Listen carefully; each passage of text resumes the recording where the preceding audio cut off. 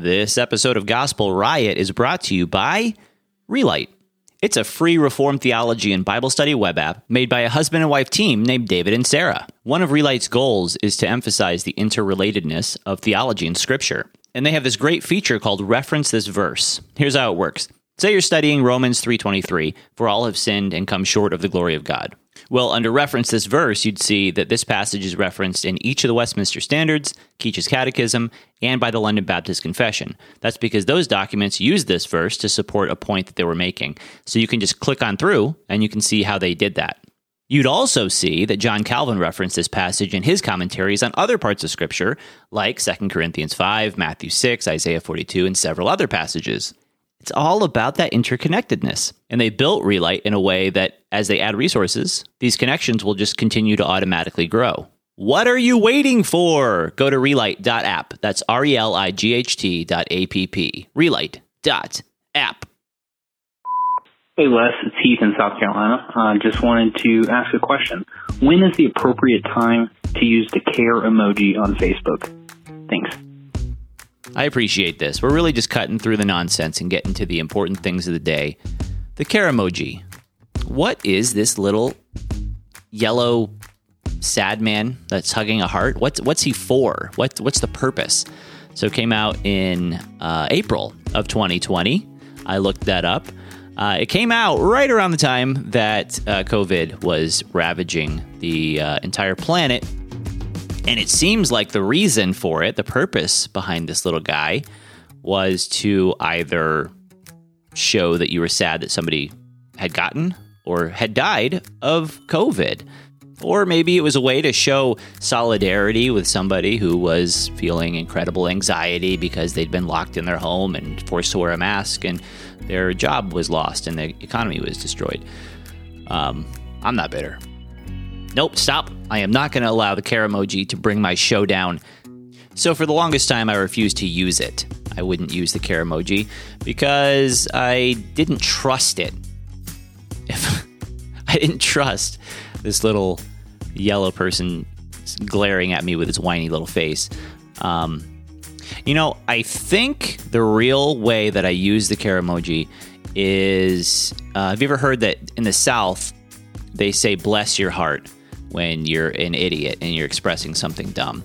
That might not be the only reason I use it, but I think that's the funniest and most appropriate way to use it. When somebody says something that's idiotic, and you're like, "Oh, you sweet little thing, come here. Let me hug you. Let me wrap my yellow little arms around you, and we'll cry together because you are so dumb." I think that's the most appropriate time to use it. If you'd like to leave a voicemail, you can call 772-324-9328. And hey, if you could, please head over to iTunes and leave a 5-star review for the show. It really helps, especially here in the beginning, as we're getting rolling along, to get lots of downloads. So please subscribe and listen to all the episodes. But also, if you could, just leave that 5-star rating, leave a review. Maybe I'll read some on the show. But that helps it get up on the charts, the new release charts. It's an important time for a podcast right now. So if you appreciate what I'm doing and you want to see it keep going, please head over to iTunes, leave a 5-star review. Today on the show, we're talking about apologetics, defending the faith. You're out there sharing the gospel. People are going to have questions. And the big question for you is, how do I prove that Christianity is true? All that and more today on Gospel Riot.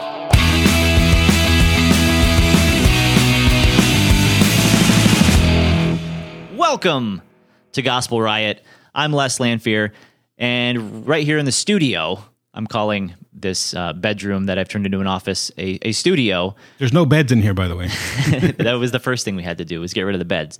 My friend, Cy Ten Bruggencate. Cy, thanks for being here. Am I pronouncing that right? Ten Bruggencate? Cy? Oh, yeah. Yes. Ten Bruggencate. That's right. That's the Bruggen. English version. In Dutch, it would be Ten Bruggencate, but I will not. Bruggencate. That's not bad. Close? Not bad. Ten Bruggencate. It's the, the Dutch, like you're going to spit. Yeah. And you're from Canada. A lot of Dutch. Hey, am I your first studio guest? Yes. Hey, wow. I love it. We're calling it a studio. It looks like a studio. Nice. So, Sai, you, a couple of years ago, we were at a conference, and you were walking around making your rounds, and you were wearing a Calvinist t-shirt, and I got a picture with you. And you did something really cool that I'll always remember.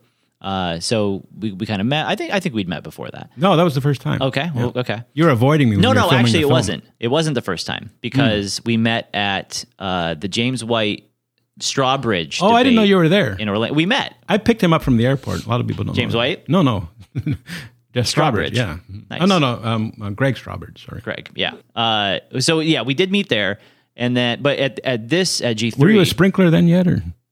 No. Oh, okay. No, I was on James White's side at that Oh, debate. wow. Yeah. But at G3, we talked a little bit, and then you sat down, you asked for my advice, and you sort of laid out a situation you were going through. And it came down to a conviction on, an issue that was important to you. It's also important to me. I think you knew that. And you were asking, just thinking it through with me. And I don't know, the way you were leaning in your conviction and the decision you had to make, the conversation I'm talking about, right? I'm 57. Mental hiccups. I'm sure that if you reminded me off air that I would clue in. Well, does it have to be with the issue that we just talked about or no? No. It has to do. Oh, right. Okay. Based on your conviction, you were making a very hard decision. Right. And I think it's a decision that most people wouldn't make because their desire would have outweighed the conviction, whatever. So that conversation just elevated my respect for you in a huge way, because I don't know, a lot of people just don't take their convictions that seriously, and a lot of people would have disagreed with the decision you made even. But I don't know, that sticks out in my mind. So I just wanted to let you know I appreciate that, brother.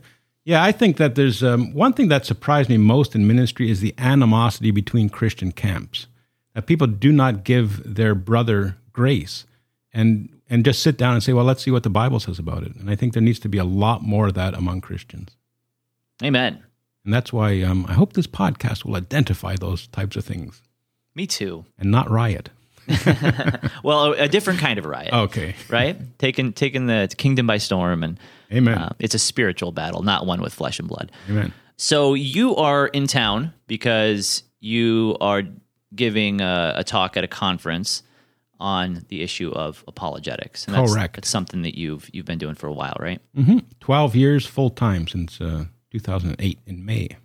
Left my job as a factory worker, as a boiler operator for a large automotive company. What kind of boiler are we talking about? We're talking about boilers that heat water and make steam to either run turbines or do you say turbines down here? Mm-hmm. And they also, in the place that I work, they use it in the paint process. I have to remember where I am in order to know how to speak. We can understand Canadians for the most part. To heat and cool, they actually use steam to cool places, which is kind of an odd thing. But so that's what my trade was. It's because pressure vessels, if they blow up, they could take out a city block. So I was licensed to operate them, to keep them safe. But the interesting thing is wherever I worked, it's the piece of equipment that we hardly looked at. So we were responsible for maintenance of all the other equipment. That as well, but they basically ran themselves unless you did stupid things. So I know you have a particular emphasis in the way that you do and promote apologetics. Right. So let me ask you this first. What's the difference, if you could boil it down, between evangelism and its all of its meanings versus apologetics? What's the biggest difference? The more I do this, the more I see that there is no real difference. Mm-hmm. That evangelism should be apologetic. So people have called apologetics pre-evangelism. I disagree with that. And one of the things that brought me to that conviction is I would be doing apologetics, and people would say, how do you get to the gospel from here? And I was really convicted by that. I thought, if you have to ask me how I get to the gospel from my apologetic, I'm doing it wrong. Yes. That my apologetic should be evangelistic and vice versa. So, now I say, people ask me, how many people have you brought to Christ with this apologetic? I say, every one of them. But what they do with them when they get there is not up to me. That's great. So you're bringing them face to face with God with Christ himself, and now it's up to you to... Yeah, trying to expose the folly of a worldview without God. So it's evangelistic in that, part of the gospel is that we're sinners. And they don't believe they're sinners. Right. And I say that every thought that you have that does not give glory to God is sin. And I'm going to explain that to you apologetically and then show what you need to do to get out of that situation, the hell that each and every one of us deserves. You do a lot of street apologetics, evangelism. Can you tell me a little bit about how you got into that and why you're so passionate about it? Well, I, like I say, I worked in a factory most of my adult life, and I loved sharing my faith with people, trying to get them to become Christians, apologetically. And the arguments that I was using, I get them shoved down my throat. And I didn't know why, and I discovered later that most of them are terrible arguments. They're not even logical. They don't make sense. Christians love the arguments because the conclusion is true, because God exists. And then by the grace of God, I was introduced to a debate, Greg Bahnsen versus Gordon Stein. The Great Debate. Great debate, and people should look it up on YouTube if they haven't listened to it yet. Mind-blowing. And every time I listen to it, I get something new out of it. And I discovered that he was a proponent of something called presuppositional apologetics. And I was actually working on my website to put it out there, and it was very evidential in nature, and I'm sure we'll get into talking about that. And my Christian friends loved it, because I think one of the things I've been gifted with is taking difficult arguments and dumbing them down to my level. So I was working on this website, and then I was using these arguments at work with unbelievers. Is this proof that God exists? Is that the website that you're talking about? Yeah, and it was very evidential at first. I came across that website before I was even reformed, before any of that. I had no idea. I don't even think that I... Yeah. Anyway, so I was taking all these arguments, dumbing them down to my level. My Christian friends loved it. I was showing them that, and they said, "So you got to get this out there." But I started using these arguments at work that all my Christian friends loved, and I'd get them shoved down my throat, and I didn't know why. And then I later discovered, because I wasn't even talking about the God I believed in. And so I shelved the project for like 2 years. It never affected my faith. I still had a strong faith, but it affected my desire to share my faith. And then I saw that debate, found out it was called presuppositional apologetics, and I Googled it, tried to find it, and I could find nothing online about it. And I found one podcast out in California by a guy named Gene Cook Jr. It was called The Narrow Mind. And you could still find archives of that stuff online. Try to eat the mic a little bit more. And it was amazing. It was the only thing. And I ended up being on there like 4 times. If you go to my website, you could see the interviews that we had there. And then I changed my website to be presuppositional in nature. And we'll get into that as well. Mm-hmm. And people started loving it. And you know who I found loved it the most is people who actually share their faith, who had the same experience of me getting all these arguments shoved down their throat. Mm-hmm. And the people who share their faith a lot in situations with unbelievers are those who are out on the street. So I was not a street preacher prior to that. Prior to that, I was against street preaching. I would have all sorts of arguments at why it was wrong, and mostly because I was afraid to do it myself. Yeah. And of my own pride. So, but they were hearing these arguments, and they started to invite me to conferences. And then through that, I started going out on the street as well. Because before the street preachers, when an unbeliever would come up with an argument, they'd either raise their voice and talk over them or ignore them because they didn't know how to engage them. And now that they saw this biblical apologetic, they would stop what they're saying, they'd engage the person, expose the folly of unbelief, and then keep preaching. And it was that community that really embraced the apologetic. And I think it's because of that association with that community that things... The street preaching community. Yeah. And it kind of blew up that way. And then I would start to get interviews and on the radio do debates and speak at conferences. And I've never really advertised what I do. It's just been by word of mouth, by people who actually share their faith. How do you think those, how does street preaching differ from just like kind of going throughout your day and, hopefully having the courage to talk to people that are... Well, I think in street preaching particularly, you're going right into the lion's den. You might encounter unbelievers at work. You might encounter them on the street, but you don't necessarily engage them. On the street, when you're talking to people, you are engaging unbelievers. And you get people who are hostile to what you're saying, people who you don't know. And I think that's a different way as well, because I'm not for friendship evangelism, but you have friends and you have family, and I think the approach is a little bit different to them because you got to work with them every day. You got to see them every day. So whereas the street preaching community, it's a pretty stark, it's a pretty in-your-face type of presentation, whereas you might not do that with the person sitting across from you at the dinner table. Yeah.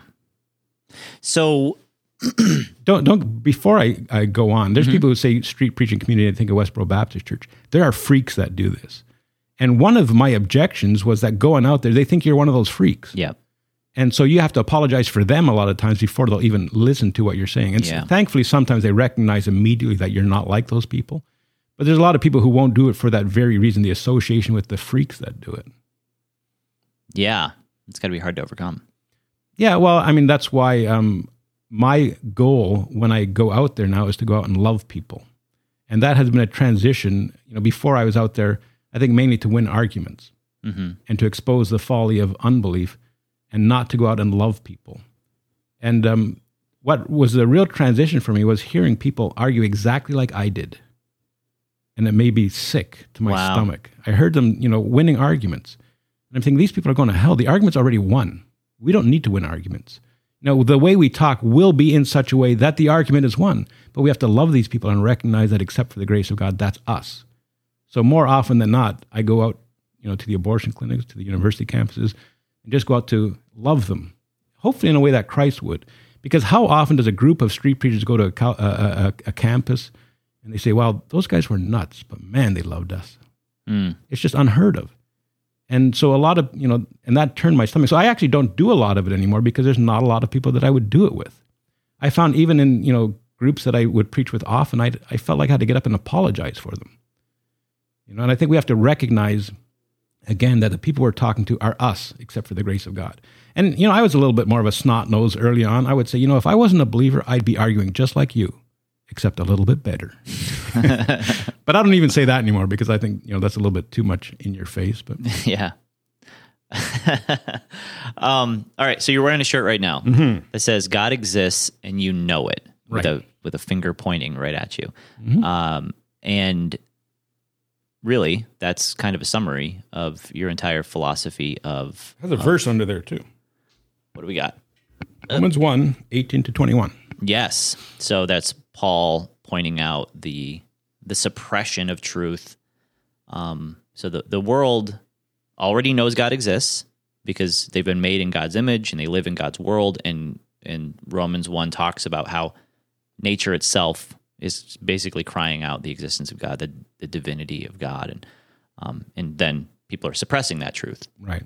So that based on that premise, your entire apologetic sprouts out. And you want to talk about a little bit of sort of the people that you learned it from? Yeah, sure. Well, it was Greg Bonson mostly. Just about everything he has done has been recorded. And I used to have to download those lectures. It was $2 a piece at the time. Then it went down to $1.50. But thankfully, they've been giving out this library. Apologia is a recipient of the library and a few other places as well. So you can now get these lectures for free. But I was listening to these Bonson lectures and, it was blowing my world. But he's still a brilliant guy. Yep. PhD, I think he had 2 PhDs, way above my level. So I listened to them over and over again, dumb it down to my level. And I think that's really what I've been doing with the apologetic, is taking these difficult concepts, dumbing them down to my level, but not only that, taking them to see how they look on the street. Because even when they're dumbed down, if people do not show how that looks when you're engaging an unbeliever, it's useless to me. So that's Greg Bonson, right. Bahnssen. Now, so you're the third generation dumb downer because Bonson was dumbing down Van Til, right? Cornelius Van Til, who's sort of you'd say is the grandfather or the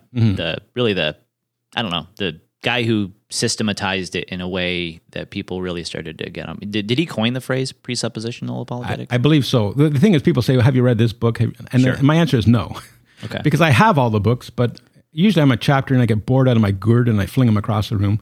But have you read Always Ready? No. Bonson. I have it. I read a couple of chapters. I think good. The one that I was most close to getting through was Presuppositional Apologetics Stated and Defended. And that was my favorite of his books. But again, most of my learning is passive learning. I'm more of I listen to audio lectures and things like that. So I've listened to hundreds of Bonson's audio lectures and then taken what I've learned. And a lot of it is repetitive because he would go to different campuses and give his lecture series. And I might get one new nugget out of it and then try and put it into a story that I could help explain it to other people. Yeah. So start breaking it down for me. What exactly are we talking about when we are engaging people based on the idea that they already know God exists? Right. Well, I think the easiest way for me to contrast it is what I used to do. Somebody came up to me and says, I don't believe in God. And I would try and give them evidences and arguments to try to convince them that God exists. And then I became familiar with the presuppositional approach, which basically says everyone already knows that God exists. They already know. Romans chapter 1. And I can't tell you how many times I read that passage in Romans chapter 1 and then went out and tried to prove that God exists to people. Yep. When the Bible says they already know. And then I came to understand that people evaluate evidence according to what they already believe. And the way that I present that, I say, look, let's say you put a fossil between a PhD geologist who's an unbeliever and a PhD geologist who's a Christian. And they look at that fossil, and the unbeliever says millions of years or billions of years. The believer looks at that same fossil and says Noah's flood, thousands of years. Now, they're both PhD geologists, experts in their fields. They have vastly different conclusions based on the evidence they've just seen. Why do they have different conclusions? Not because of the evidence, but because of the beliefs they take to the evidence. And we evaluate all evidence according to our presuppositions, our foundational beliefs. So it makes no sense to argue evidences when we argue them, when we examine them according to what we already believe. But Christians do that too, because the unbeliever will say, dead men don't come back to life. We say, yeah, but I have a presupposition that the Bible is the Word of God, and in this case, a dead man did come back to life. So they're called rescuing devices. So it makes no sense to examine evidence when it will be interpreted according to their presuppositions. So I would examine the presuppositions. But I think the key thing that really helped me understand the apologetic is the courtroom analogy. Because most Christians, when somebody says, I don't believe in God, they say, here, let me give you some evidence for this God. And I say, where do you hear evidence most often out in the world? You hear it in different fields, but you hear it in the court of law. In court, who do you give evidence to? You give it to the judge or the judge and jury. An unbeliever comes up to you and says, I don't believe in God, and you give them evidence. Who are you saying is the judge and jury? Them. And in which seat in that courtroom do we place the Lord of glory? We place him in the criminal's box. Now, God has given us wonderful evidences. We can win that court case. You can get him off the hook. You can get him off the hook. And then the unbeliever says, yes, you've convinced me that God exists. But who's the judge? Right. They're still the judge. And if evidence could convince you into Christianity, it follows that evidence could convince you out. So really, if you flip the script, and what really should be happening is it's almost like the unbeliever is not aware of or he's suppressing the fact that he's in the criminal box, and you're trying to show him, hey, wake up, buddy! Like you're in the trial, and you need to recognize that you need to start appealing for yourself to the judge.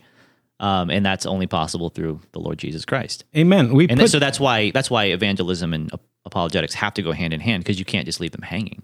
Because we have to recognize who God is and who the unbeliever is in light of who God is. And I think the other apologetic methodologies are not consistent with that view. First of all, that people are without excuse for their sin against the God they know exists, and that God is the judge. So people ask me for a definition of this apologetic. I say it's defense of the faith that honors Jesus Christ as Lord. Yes. We don't get to the Lordship of Jesus Christ. We start with the Lordship of Jesus Christ. Jesus said, all authority in heaven and on earth has been given to me. Go therefore. And people start the Great Commission with go therefore. And they try and defend their faith. But the reason that we go out and share our faith is because all authority in heaven and earth has been given to Jesus Christ. It's already his. Right. And we try to argue for his authority by giving it up. I'm not doing that. That's not the God I believe in. The God I believe in has the authority. He is the authority. I'm going to start there and finish there. And that's what differs this apologetic methodology from all the other ones. I don't merely conclude that God exists. I start with the fact that everyone knows he exists. That's great.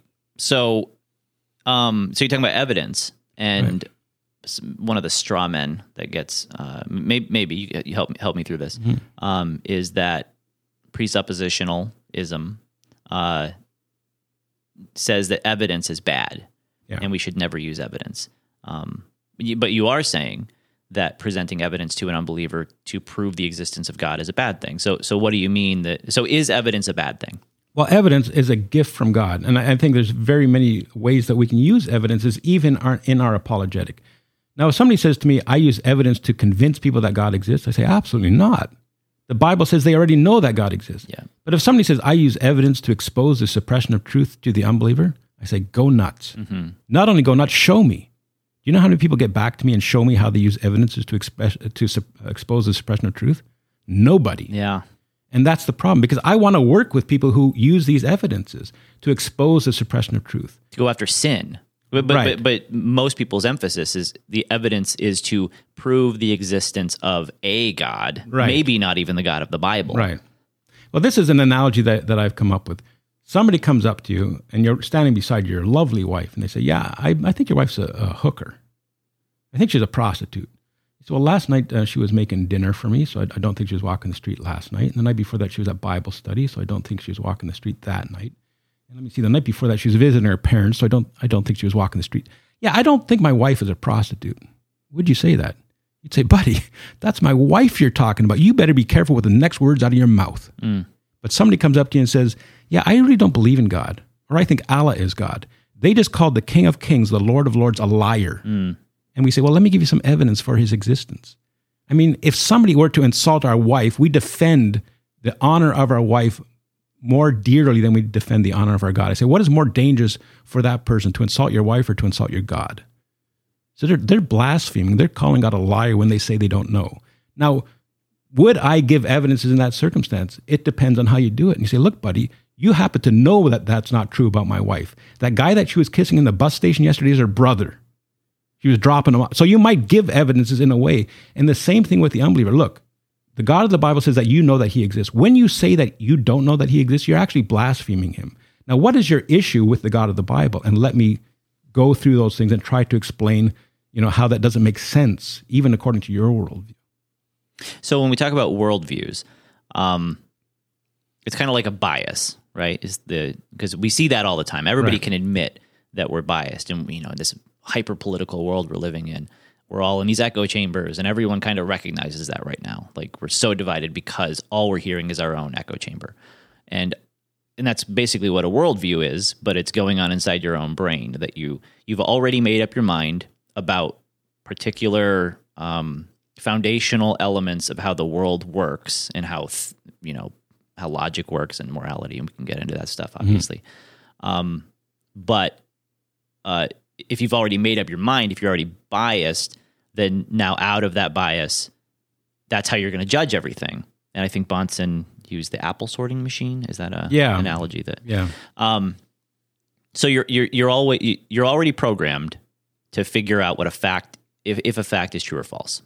And so Christians have a worldview, a bias, and then unbelievers have one, and then everybody, they might vary based on your own system of thinking.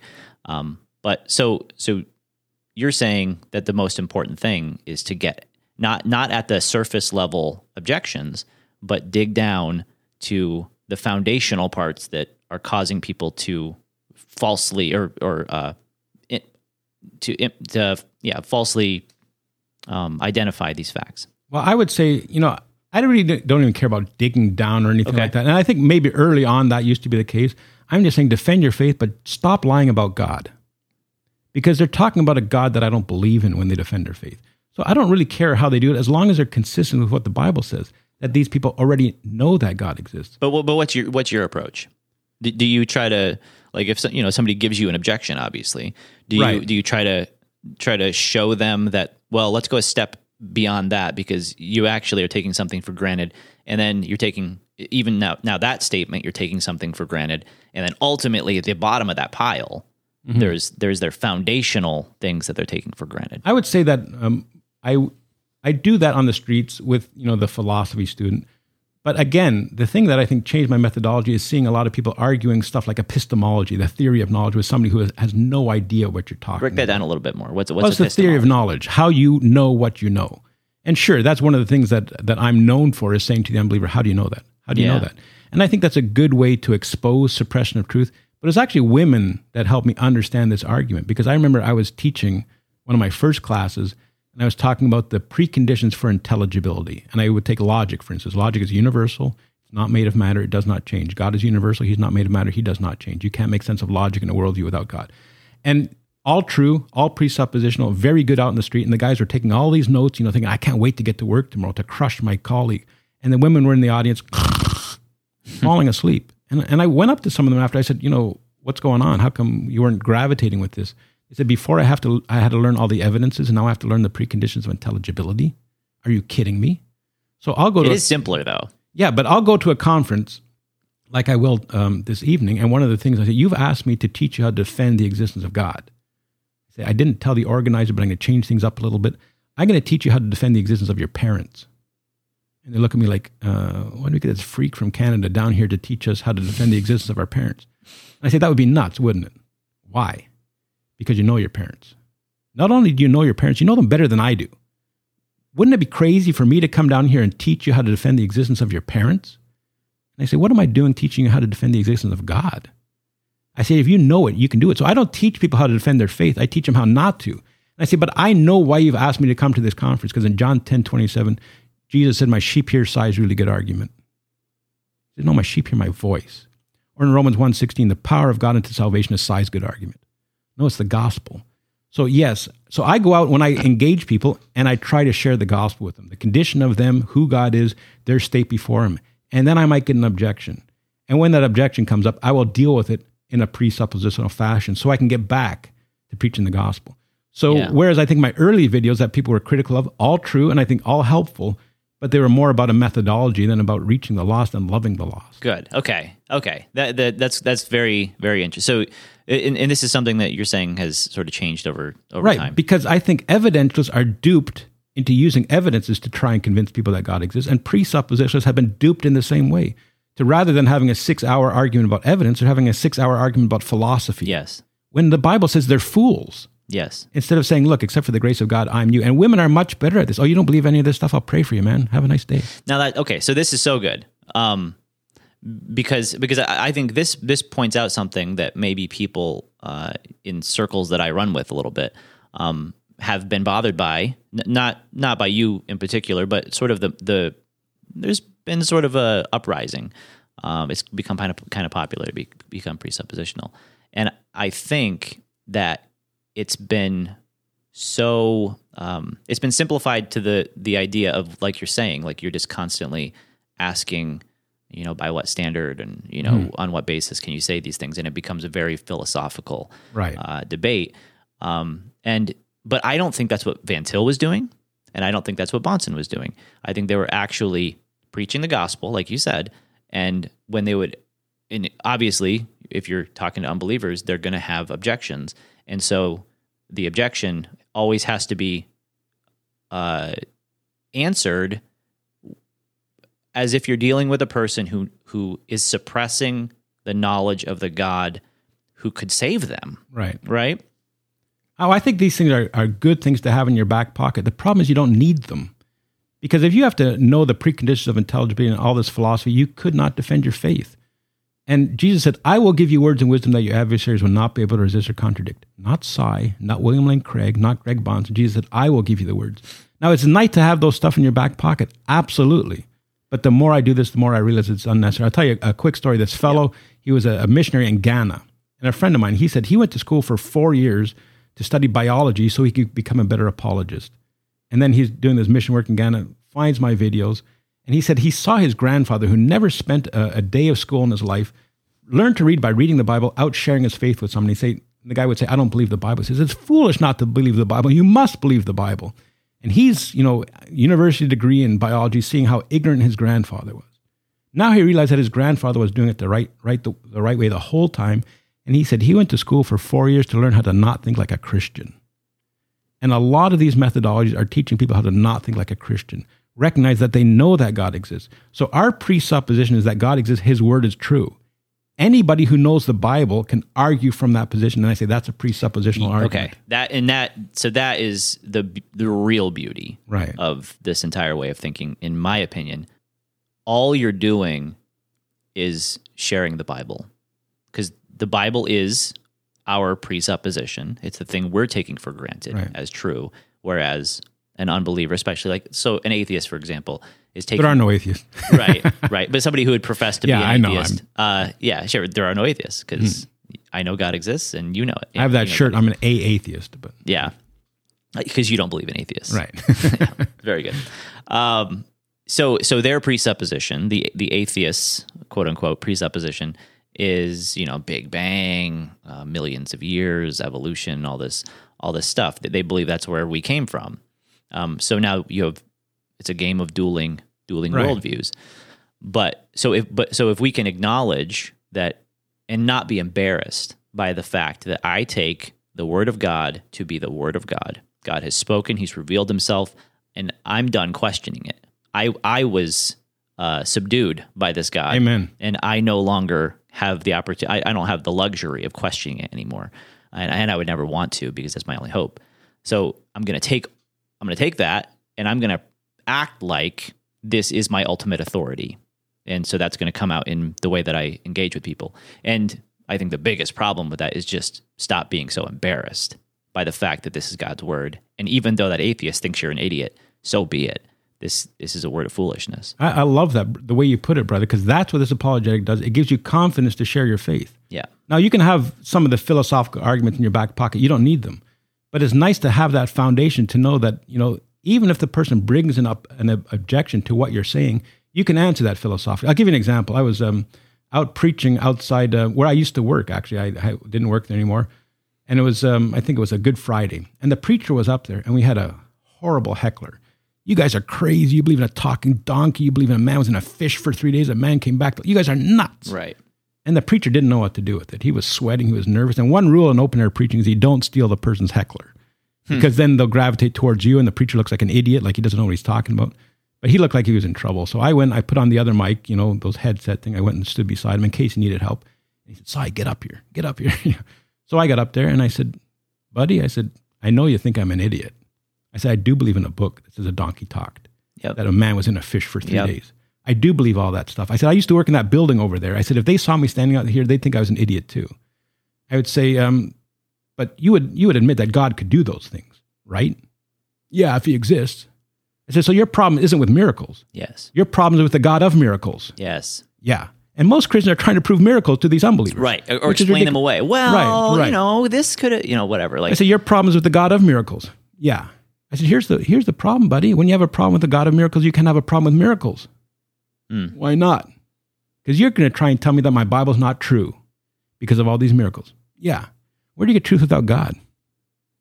And then I would expose philosophically the problem of their position. Now, you don't need to do that.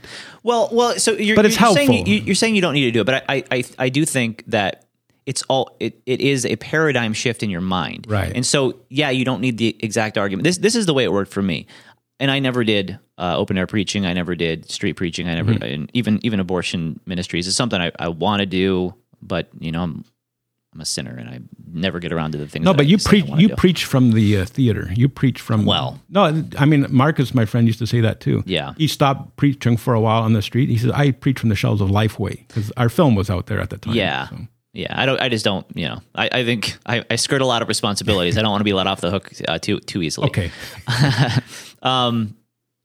But so the way it worked for me was I learned these philosophies, and like you said, and you said it really fast. So sorry about that. No, it's okay. So let's slow it down for a second. The preconditions for intelligibility. Right. And I think that it's hugely important. And like Si's saying, you don't actually have to make these arguments every time. Verbatim. You don't need the script on how to answer these things, but it's just super important, and it's such a way to bolster your own faith. Right. Just knowing it's like, wow, there's no other way. There's no other way to think about this. And those preconditions are, what are they? Morality, science, uniform in nature, logic, truth. All of these things are necessary to make any argument, to have a rational thought. Yes. So in order to even be intelligible, right, to say a thing that makes any kind of sense and is agreeable by any other person, because there's something we have in common, and that's kind of the question. It's like, why do we kind of think the same way, and why do we kind of think morality is the same thing? Now, we might have disagreements on some moral issues, but there's some kind of universal consensus on the idea that there is right and wrong, that you could say, like, well, Nazis believed this thing was right and we no longer believe that's right. Well, what that actually does is undermines the idea that it's a social construct. It can't be if we're disagreeing across cultures, but there's still a moral. So, but anyway, the presuppositional way to look at that is to say that these preconditions that make any kind of conversation intelligible, this makes humanity intelligible in general. The only foundation that they can come from is from the Bible, and every other worldview either takes them for granted or has some completely inconsistent explanation for where they come from. Yeah, that's right. We hold the mirror up to their worldview, because the unbeliever will say, I don't believe that God exists. And I do not get them to try to prove that God doesn't exist. You can't do that. You can't prove a universal negative. But I say, you say that you have a world where there is no God. That's fine. I mean, it's not fine, of course. But that being the case, how do you make sense of your objection to this? How do you make sense of truth? How do you make sense of logic? Right. Just to hold the mirror up that without God, they can't make sense of any of it. And one thing I want to emphasize at this point, too, is that most apologetic methodologies try to get the person to see the truth so that they repent to become a Christian. 2 Timothy 2:24 and 25 says, in the hope that God will grant them repentance leading to a knowledge of the truth. So we're doing exactly backwards. We're trying to get them to see the truth so that they repent. But the arguments that I present to the unbeliever is not to get them to see the truth. It's in the hope that the Holy Spirit uses them to open their eyes so that they have something to be converted to. Okay, so that's a human nature issue. So I say it's a spiritual issue. Yes, yeah, absolutely. Okay. And I think that's part of the problems with the other methodologies. They're trying to get the person to see the truth so that they repent, when the Bible says they're dead. Which is, I would say, an evangelism problem in general. Absolutely. With differing ways to look at things, where essentially evangelism is sort of a sales pitch that you're getting someone to make a better decision. Right. Whereas, I think the biblical way to understand the nature of man and what grace actually is to say that, no, you're actually dead in your sin. And part of that deadness, it's not dead like, your brain isn't functioning. It's deadness as in slavery to sin. Right. And you actually need to be supernaturally set free from that. Right. And that only happens through the gospel. Van Til had this analogy where he said there was a man who worked his entire life on a potion to bring the dead back to life. He worked on it his whole life, and he finally perfected it. So he made 100 vials of this potion, and he put it in a box, he threw it in the back of his pickup truck with a table, and he raced to the local graveyard, and he set this table up with these 100 vials of the potion to bring the dead back to life. And he yelled out, "Come and get it!" Wow. And that is, sadly, I think, all the other forms of apologetics and evangelism saying, come and get a potion that they can't get. Salvation is of the Lord. Wow. So we have to be consistent with what the Bible says when we defend our faith, in the hope that God saves them, regenerates them so that they can see the truth. And most people are doing it the exact opposite way. So I tell people, I say, do not approach this apologetic with an open mind. Approach it with an open book. Show me in the Bible where what I'm saying is not consistent with Scripture. Because I believe that all the other apologetic methodologies, not willingly, because I used to follow them myself, but are getting people to abide by an apologetic methodology rather than what the Bible says. So I have a sermon, it's online somewhere, it says apologetics is easy. Read your Bible, believe what it says. And now I do a lot of encounters. You've seen them. I do debates. I do stuff on the street. My predominant thought at the end of the day after having those encounters is not I need to read philosophy more. I need to study science more. My predominant thought is I need to know my Bible better. Yes.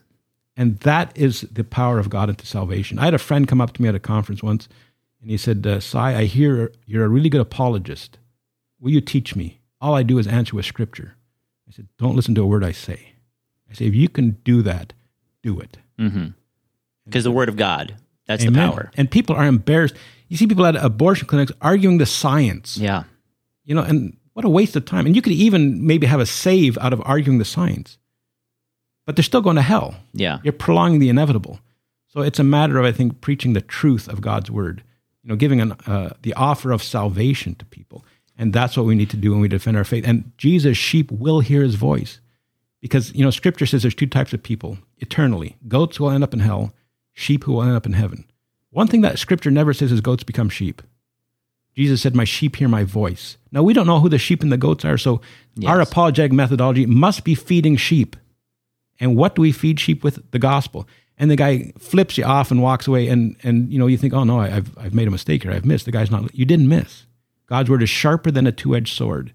So if that guy turns around and walks away because you shared a gospel truth with him, if they are a sheep, Jesus' sheep will hear his voice. Maybe not that day, maybe not the next day, maybe not 20 years from now, but Jesus' sheep will hear his voice. And we're trying to go out there with apologetic methodologies to convert goats. That's impossible.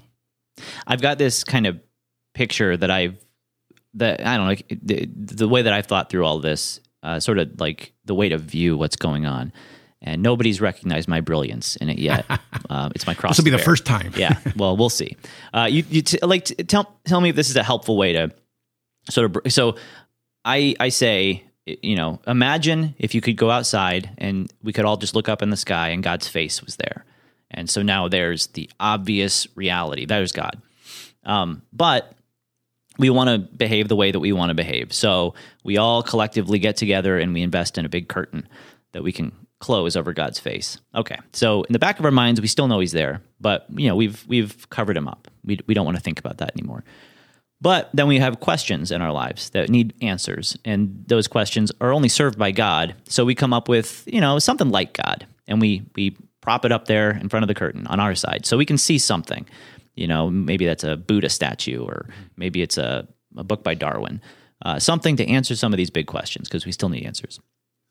So then an evangelist comes along into this situation and starts trying to tell you, no, actually, there's a God behind that curtain, and he's the one who created it, and all this junk in front of it, this isn't going to help you. And everybody's responding, no, that guy's not there. Here's part of the thing, and this is part of the reason why I think it's so important what you said about how evangelism and apologetics are actually the same thing and driving towards the same thing. And I think people kind of know that, but they don't act like it. As long as you're telling them there's a God behind that curtain, here's the problem. It's not just that they know he's there, and it's not just that they want to do what they want. The biggest problem, in my mind, is the fact that if they were to reach up and pull that curtain open, they would be face to face with their judge, not their friend, their judge. So it would literally be suicide to reach up and open that curtain, because now they're looking face to face with the God who is angry, furious with the way that they've lived their lives and replaced him. So that's the biggest problem, and that's why we talk about inability. We can't open it because it would be suicide to do so. So the missing piece in all of this, the fact that they can't come face to face with God, they actually need a solution to that relationship problem. So yes, explain to them that there's a God back there, but way more important, because they already know he's there, is the reconciliation that you need with that God. So that when you open that curtain, he's not your enemy, but now he's your loving Father. So as we're explaining to them, trying to make an apologetic for the existence of God, you always have to be saying, he has made a way in Jesus Christ for all of your sins to be absolved, to be washed away, and for you to be accepted by him as your loving Father. So you're pulling the curtain back, and you're looking face to face into the eyes of your loving Father instead of your judge. No, we have to make Christ sweet to them. That's exactly right. But let me help your scenario a little bit. All of them saw the face of God, and they were on the curtain building team. Yes. It's not like they know there's a God. They know the God. Yes. And they're suppressing the truth and unrighteousness. But you're exactly right. We have to make Christ sweet to them. And I remember one place where it particularly hit home to me, because I didn't know if I was doing it right, because I was saved very early in life. I don't know when I was saved. And I saw these people sharing their faith with people on the streets and being very harsh. And I thought, well, these people know what it's like to be an unbeliever. They know what they needed to hear to be saved. So I didn't say anything. But I was at a campus up north in northern New York, and it was a very liberal campus. And there was some terrible stuff going on. There was a guy who had a penis drawn on his chest, and women, were taking their tops off and stuff like that. And my friends were out there rebuking the sinners for their sin. Now, I think there's a place for that. Sure. But that's like going to a dog kennel and rebuking dogs for barking. Dogs are going to bark. Their issue is not that they sin. Sinners are going to sin. The issue is that they need a new heart. And it kind of snapped for me. So I got up on the box there, and I just pointed out the vilest offenders. I said, I love you. What are you doing here, you freak? I'm here because I love you. And I shared a gospel message with them. And then I sat away from the crowd on the wall, and they had all different signs. And I had one sign that said love on it. That's all it said. And I had a guy come up to me wearing a sweater. He was the guy who had the penis drawn on his chest. And he says, man, I got to apologize for the way my fellow students are behaving here today. I said, I know. Some guy had a penis drawn on his chest. And the guy dropped his head in shame. He said, oh, I'm so sorry for that, man. We had a wonderful conversation, because that's the thing that we need to do as believers, is make Christ sweet to them. And Jesus' sheep will hear his voice. It's not about argumentation. It's not about the methodology. It's about making Christ sweet to them, being consistent with the Bible teaches. And that's why I say everybody can do it. And that's why at this conference, the tagline is the last apologetic conference you'll ever need. Because I say, what if I called myself, instead of an apologist, the love your neighborist? And we're going to have an 8-week course for $1,000 on teaching you how to love your neighbor. I can do that. I know how to do that. I said, well, you're supposed to know how to defend your faith. But the problem is the world is saying, no, you have to do it this way. Because, I don't have a table full of dinosaur books when I go speak to people. I say, read your Bible. You can't read your Bible. And I'm not saying that's the reason that people have other apologetic methodologies. But when you recognize that most of the stuff you've put out there is unnecessary for teaching people how to defend their faith, I think they have a lot invested in doing it in an unbiblical fashion. Now, again, can we use these evidences in our methodology? Yes. But do it in a way that honors Christ as Lord, not in a way that calls him a liar. Amen. Well, let's take a break, and we'll listen to some voicemails, and maybe you can help me answer some of those. Okay. We'll be right back with Cy, Ten Bruggen, Kate. I'm just going to keep telling you about my movies until somebody buys this ad spot, right? My name's Les Lanfear. I'm a filmmaker. I made a movie called Calvinist. It's about the resurgence of Reformed theology. And I made another movie called Spirit and Truth. That one is all about Reformed worship. That one's very interesting, and I think the church would do very well to check that movie out. They're both available on Vimeo. They're available in hard copies, and if you go to calvinistmovie.com, or if you go to spiritandtruthmovie.com, you can check both of those films out, and you'll be doing your part to help support Christian filmmaking. The good kind. It's a documentary. It's not like a terrible, weird Christian movie. Ad spot still available. Welcome back to Gospel Riot. I'm here with Cy, Ten Bruggen, Kate, and he's gonna... By the way, I'm going to help you with something with my name, because I would say the U in my name, there's no other word in the English language that has the same U as my name, and then somebody says the word push. So there are some. But the U... Cy, Ten Bruggen, Kate. Like push. Cy, Ten Bruggen, Kate. Yeah, Bruggen, there Kate. You go. Okay, I got it. Back with Cy, Ten Bruggen, Kate. And we're going to listen. And 10 is part of my last name, by the way. A lot of people call me Cy Bruggen, Kate. Well, I was at a conference once, and I said, I see you got a lot of books in the lobby by Corey Boehm. And they all yell out to me, it's Ten Boehm. I say, why do you leave it off of my name? Ten Boehm. Corey Ten Boehm. That's right. Yeah, also Dutch. Dutch. All right. Those Dutches. Wooden shoes, wooden head, wouldn't listen. Cy, Ten Bruggen, Kate. Very good. And we're going to listen to some voicemails. Here we go. Hi, Les. This is Jeff from North Carolina. My question is, what do unbelievers really know about God, the one true God? And how might we be able to use that knowledge in our apologetic and evangelism efforts? Some might say that's all we've been talking about this whole time. Amen. But as far as extent, thank you, Jeff, by the way, for calling in. As far as the extent of the things that unbelievers do know about God, do they know everything? I would sum it up: sufficient knowledge of God for their condemnation. And what that entails, I'm not exactly sure. Some people read the King James Version, and it talks about the Godhead in Romans 1 as far as the Trinity. Are they aware of the Trinitarian nature of God? I don't know about that. I think that you're working on a project that might delve into some of those things. Not. But the thing is, I would say that there's some aspects, whether they think about it or not. Sure. But for instance, God is love. That doesn't make sense unless there's plurality in his being, because who did he love before there was creation? That's good. So there is an aspect, and I think which they would know that if pressed by, because other Unitarian religions cannot make sense of those aspects of the nature of God. And you might highlight that. But I'm confident in saying they have sufficient knowledge of God to leave them without excuse for their condemnation, not sufficient for their salvation. That's why we and very interestingly, people say, what about the people in the deepest, darkest jungles of Africa? I said, well, if they didn't know that God exists, sending missionaries would be wicked. What are you talking about? I said, if they didn't know that God exists, it follows that they would have an excuse. We go out there, tell them about God, tell them about Jesus Christ. They reject him, and now they're going to hell? Doesn't make any sense. You should have left him alone. We should have wall building teams to stop the missionaries from getting in there. But we know that they have sufficient knowledge of God for their condemnation, not for their salvation. That's why we send missionaries, to teach them about Jesus Christ. So God has revealed things in the scriptures that simply are not revealed. Right. They cannot come to the knowledge of salvation through nature. Yeah. Now, can God reveal that to them supernaturally? Sure, I believe God can do that. Does he normally do it? No. You know, people say if God knows who's going to be saved and that, why do you preach? Why do you pray for them? I say, does God know if you're going to have a full stomach tonight? Yeah. Why do you eat? Now, can God fill my stomach miraculously without me eating? Absolutely he can. He's God. Can God save people without people praying for them, without sending a preacher? Of course he can. But the normal means that by which he fills my stomach is by my eating. The normal means by which he saves people is by sending preachers, by people praying for them. And that's, I think, the biblical methodology. Very good. All right, let's do another one.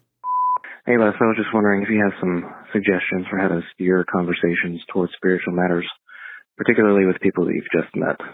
Thanks. What a great question.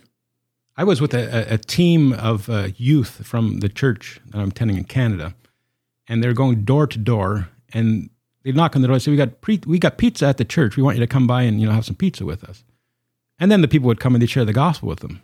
Oh, yeah, you would just want to sell me on this stuff. You don't want to feed me. Bait and switch. Yeah, and I can't stand the bait and switch. And I said, I talk about this in my film, How to Answer the Fool. That very thing, pizza at the church Friday night. And they were offering pizza at the church Friday night.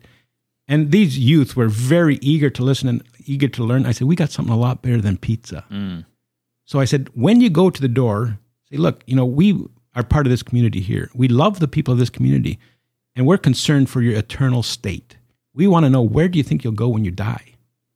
Where do you think you'll go when this is all over? And they'll say, well, I'll go to heaven. Why?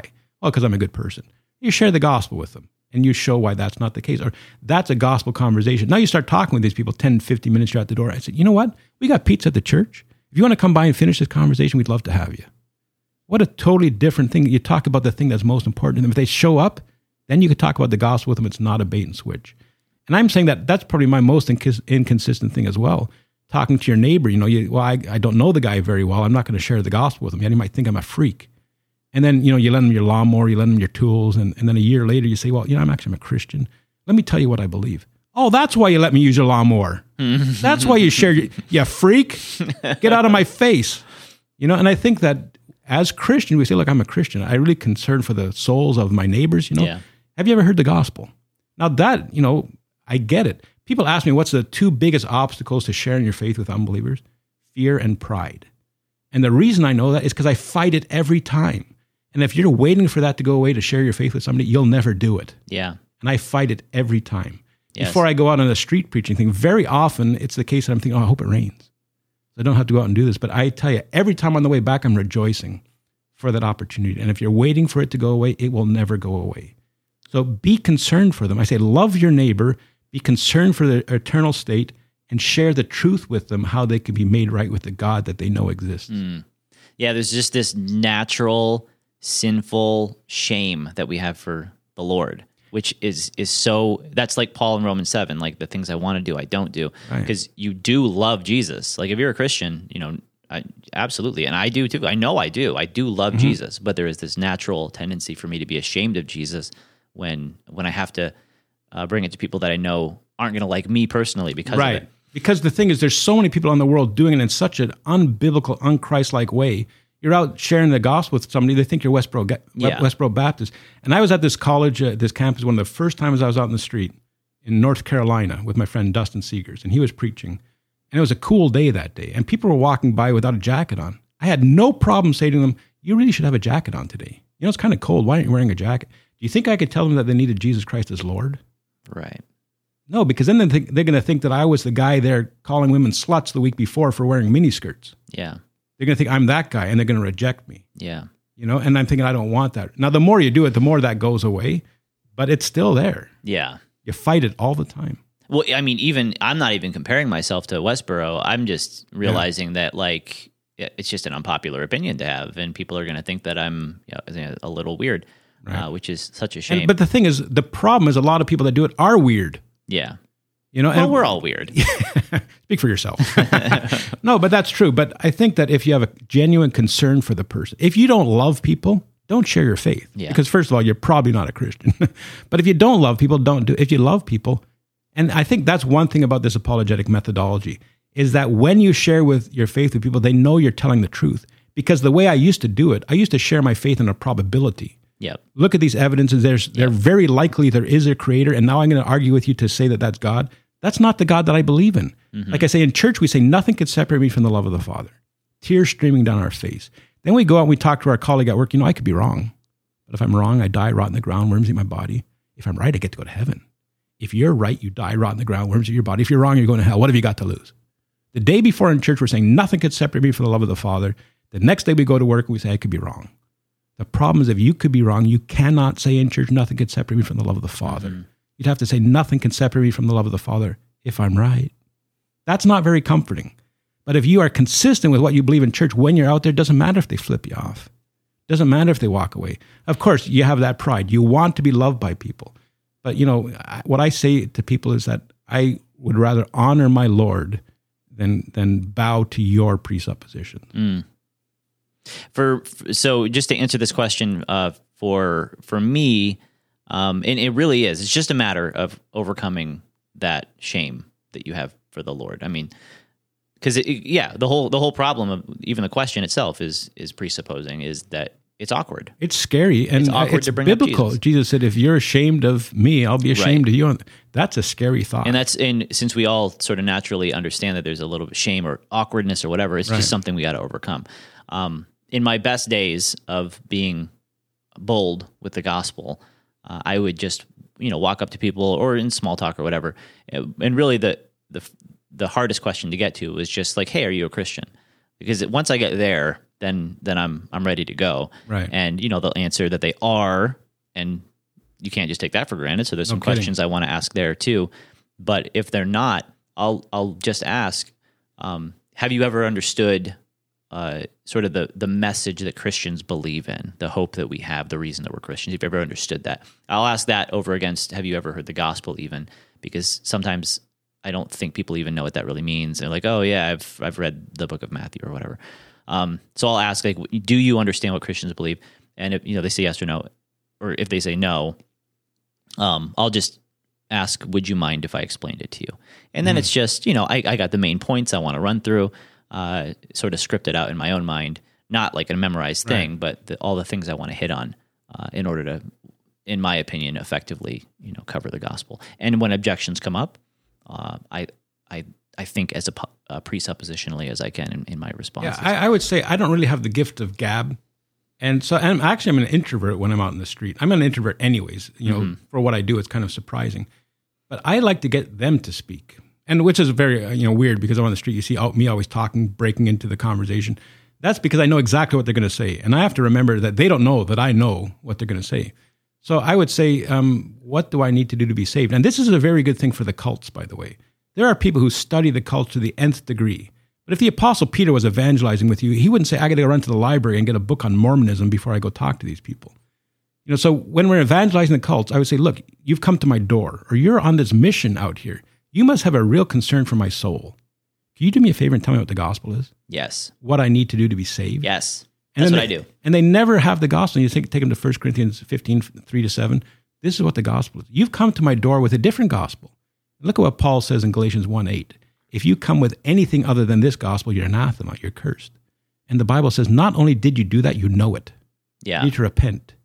Now, how many of these other experts in these other worldviews do you hear them calling the Muslim or the Mormon to repentance for their sin against the God they know exists? Yeah. So what I will do, even some of the biggest opposition that we get on the campus is from the local Christian group. Yeah. You're doing it all wrong. Jesus would never do it this way. Can you do me a favor? Can you share the gospel with me? Tell me what I need to do to be saved. Right. I love Ray Comfort's analogy. I got a knife in my back. 3 minutes to live. What do I need to know? I've done it before. I've actually been laying on the ground as this guy trying to share truth with me and not sharing the gospel. And my friend Chad Williams, he does this thing that I really like. The person says, I'm a Christian. I said, oh, really? He said, what do you do for a living? And he asks the gospel and he doesn't give a gospel message. What do you do for a living? I'm a welder. Oh, that's when you take 2 pieces of wood and you wet them. You put them in a bucket of water and you hold them together till they stick. That's not welding. What are you talking about? You're not a welder. I just asked you what the gospel was. You gave me something that was not the gospel. Why should I think you're a Christian? Of course, it's confrontational. You do it with love, and I'm not beyond correction. But if the person professes Christianity, I say, oh, what do I need to do to be saved? And say, well, this is what the Bible says. And that's why it brings you back to Scripture. You can correct their misunderstandings, and then you have to do less talking as well. Yeah. You just say, instead of laying out the gospel, which is fine if you're, confident in doing this, which, I would be confident in sharing the gospel, but I'd rather have them explain what they believe and show them the error of that in hopefully a loving way. Let's do one more. Hey, Les. This is Bob Wright from Pittman, New Jersey. And I wanted to ask, what are the differences between presuppositional and classical apologetics? And what are the strengths and weaknesses with either position, either approach? Thank you, Bob Wright. So, yeah, that's a question I wanted to ask, and we never got around to it. What are the differences? Because a lot of the people, I think there was a big popularity in presuppositionalism, and then the people, the circles I run in, I know a lot of people are kind of pushing back against it, and I'm kind of confused. Me too. By that. But yeah, go ahead. What's the difference between presup and classical apologetics? Well, I would say classical apologetics basically is using argumentation, like the classical arguments, to try and get the person to a position that God exists. And these are philosophical arguments a lot of times, right? Cosmological, teleological, ontological arguments, which I used to be very good at dumbing them down to my level. Okay. And they're going to the existence of God. Now, the problem is the Bible says they already know that God exists. So even if you convince them that God exists with these arguments, they could turn around and say, yeah, okay, your God exists, but I didn't need him to get there. And it comes at a very high price, that those arguments and the person's reasoning is at a higher epistemic value, a higher stature than the existence of God. You have convinced me with these arguments that God exists. But Romans 11:36 says, from him, through him, and to him are all things. Even your ability to argue. So I say God is not a God you can reason to. He's the God you can't reason without. So I say these classical type arguments argue to the existence of God merely. Can you give me an example of a dumbed down version of like the ontological argument? Or no. Okay. Well, now the ontological. No, that's fine. No, I'm just the ontological argument. It talks about perfection, that you have an idea of perfection, therefore you know that this God exists. But all of these arguments are trying to get them to conclude God, not start with the existence of God. Right. And the teleological evidence argument, and a lot of them are logically fallacious as well. Like the teleological argument, the argument of design, commits what is known as the taxi cab fallacy. That everything that exhibits design requires a designer, and that designer must be complex, and then they say it must be a God, and then we're trying to get you to find out which God that is through argumentation as well. I say, but shouldn't that designer be very complex as well? And if everything that exhibits design requires a designer, why doesn't the designer need a designer? And everything that we see. But both of those are problematic. God was not created, right? And also God is simple and not complex, right? And everything. So the taxi cab fallacy is, I'm going to take the taxi cab to the destination that I want, and then I'm getting out. But that taxi cab is going to keep going. Right. Okay. And you have to answer those objections as well. And plus, it concludes that God exists, and it denies what the Bible says they already know. So my question as a presuppositionalist is, what evidence will convince you of the God who says you already have enough? What evidence will convince you of the God who says you already have enough evidence? And most often they give me a piece of evidence. Right. They say, this evidence will convince me of the... I say, wait a minute, you didn't understand my question. Which evidence will convince you of the God who says you already have enough evidence? They'd have to understand it's not a matter of evidence. It's a matter of showing them that they're already taking these things for granted. Yeah, and the thing is, I think it's important to say it, because not getting them to believe it because they can't believe it. Just exposing the folly of that position. So I say, no evidence could convince you of the God who says you already have enough. It's not a matter of evidence. It's a spiritual problem. You need to repent. And then, I find a lot of people out. That's what I try to do. Dumb down theological issues and try and explain them to people. I say, you need to repent. What does that mean? And I ask them this question. I ask Christians this question. Is repentance something you say, something you think, or something you do? And most Christians will say, repentance is something you do. Repentance comes from the Greek word metanoia, which means to change your mind. Repentance is actually something you think. And the question is, how do you change what you think about God? That's what they'll ask me on the street. I say, guess what? You can't. Have a nice day.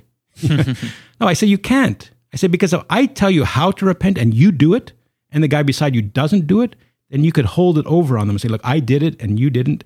I'm better than you. But repentance is the gift of God. I say they need to get on their knees and cry out to the God they know exists. Ask him to change their mind about him. And guess what? Then it will change what you say and change what you do. So it is actually all three, but it starts with a change of mind. So does that remove a responsibility then? If you're saying they can't do it, they can't change their mind, and we are calling them to repent, so does that remove their responsibility? Well, this is and like I say, I try to dumb them down to my level, and I say, imagine there's a governor of a state. 100 people get together, and they murder the governor's son, and they're successful in doing this. And they're caught, and they're put on death row. And the governor comes and to pardon one of those people. Mm-hmm. I don't believe you're the governor. I don't think you're the guy. I don't think any. Yeah, I reject that, and they're killed. Now the question is, does that absolve the person's responsibility for murdering his son? No, it doesn't. Why are they being sent to the death chamber? Because of their sin. So if they reject these evidences and arguments, it does not absolve them of anything because they are responsible for the sin against the God that they know exists. Well, sorry. Specifically, I'm asking if you're saying they're unable to change their mind. Right. Then how can we call them to change their mind if they can't do it? Well, I say because the Bible tells us to call them to do that in the hope that the Holy Spirit grants them repentance. Belief is a gift of God. Repentance is the gift of God. So we do it in the hope that the Holy Spirit opens their eyes to that. See, the Holy Spirit does not give good arguments. He does not make bad arguments good. He opens the eyes to good arguments. And that's why we present them. But so my death row analogy is that they're without excuse. Yeah. And people make that mistake and recognize how unfair it would be for God to send these people to hell because they didn't believe Jesus. And that's just like how unfair it is for the governor to allow these people to go to the electric chair because they didn't believe he was the governor. No, they're going to that chair because they killed his son. Right. So is the rejection of Christ also a sin? Yes. But you have enough sin in and of yourself to deserve that condemnation.